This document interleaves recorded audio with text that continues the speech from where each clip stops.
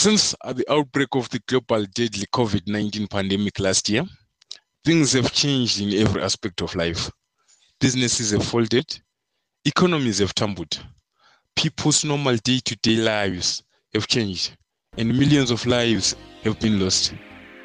Amidst all this, people sought information to understand, adapt, and adjust. Hence, journalism has been found at the center of it all. Journalists across the world are tasked with providing the public with correct information and day-to-day news. But has the process of gathering that information safe during this pandemic?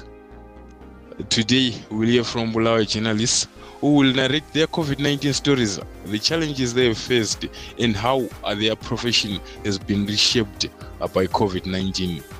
You are listening to the COVID-19 podcast series brought to you by site on Asake Online, and I'm your host, Lencio Timpofu. The COVID-19 podcast series on Asake Online. Give you COVID-19 podcast series on Asake Online.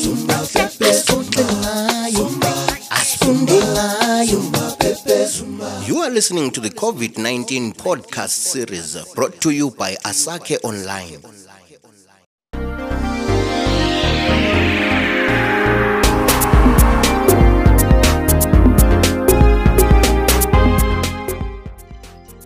Ngobani Ndlovu, a local reporter of Newsday, says he saw colleagues suffer from anxiety whilst in the line of duty. There are some stories where and which cause on a journalist to travel to places. Here I am mingling with the people for stories. Then the stress, the psychological stress that comes in then is what if I contract COVID-19 at this function? What does it mean for my kid? How will I feel to then be told that my partner is also contracted COVID-19? I'm the one who brought COVID-19 home. That's one of the worst things with this disease. It brings in a lot of psychological distress for us journalists. To date, several Zimbabwean journalists have paid victim to the pandemic, including renowned figures such as Zororo Makamba and Janet Munyaka, who succumbed to it last year. Zenzele Ndebele, another renowned journalist from Bulawayo, contracted the virus. In November, I tested positive for COVID. Although it was not really one of the serious cases, I had a mild case, so I had to quarantine at home, and after about 14 days I went back to work. But I would say, yeah, the experience was not good because you really don't know whether you're going to get better or get worse. And there were times when, if you're feeling a chest pain, you can't sleep by your side, or back, you just have to sleep flat with your stomach.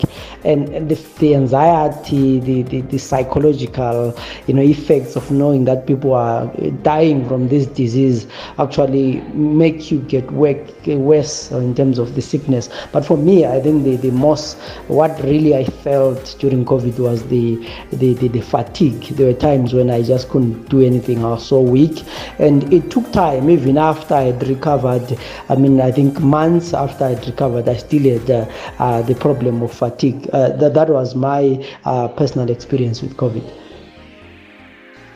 COVID-19 in Zimbabwe has not only brought health threats to journalists, but has also seen a surge in harassment of media personnel working during the lockdown to carry out lawful duties.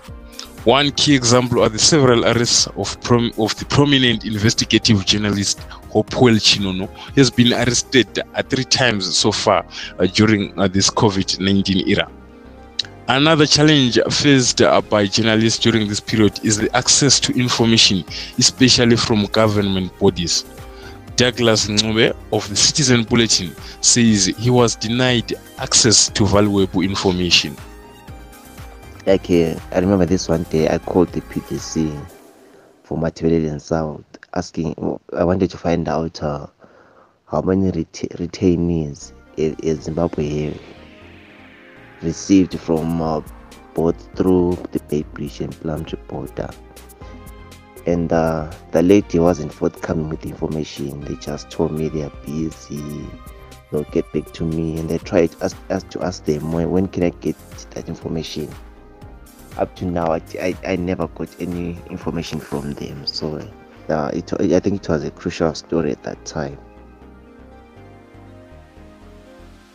We had problems with the public and the private entities just refusing to talk about COVID-19, where it seemed like information was being censored.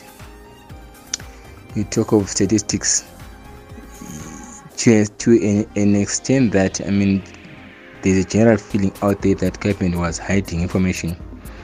There's also a feeling that even private companies were hiding information. Say, for example, when employees of OK, as an example, when employees of OK get infected with COVID-19 and some pass on, such information will always leak, but no one was willing to confirm those kind of stories. I think there's more why. I think why, because this COVID-19 comes with a lot of stigma.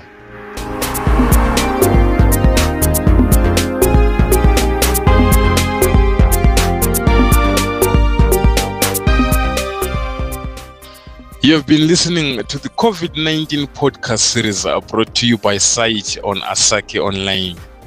Please do like Site ZW on Facebook, follow Site ZW on Twitter, and subscribe to Site NKFM for more podcasts and news. Until next time, it's goodbye for now.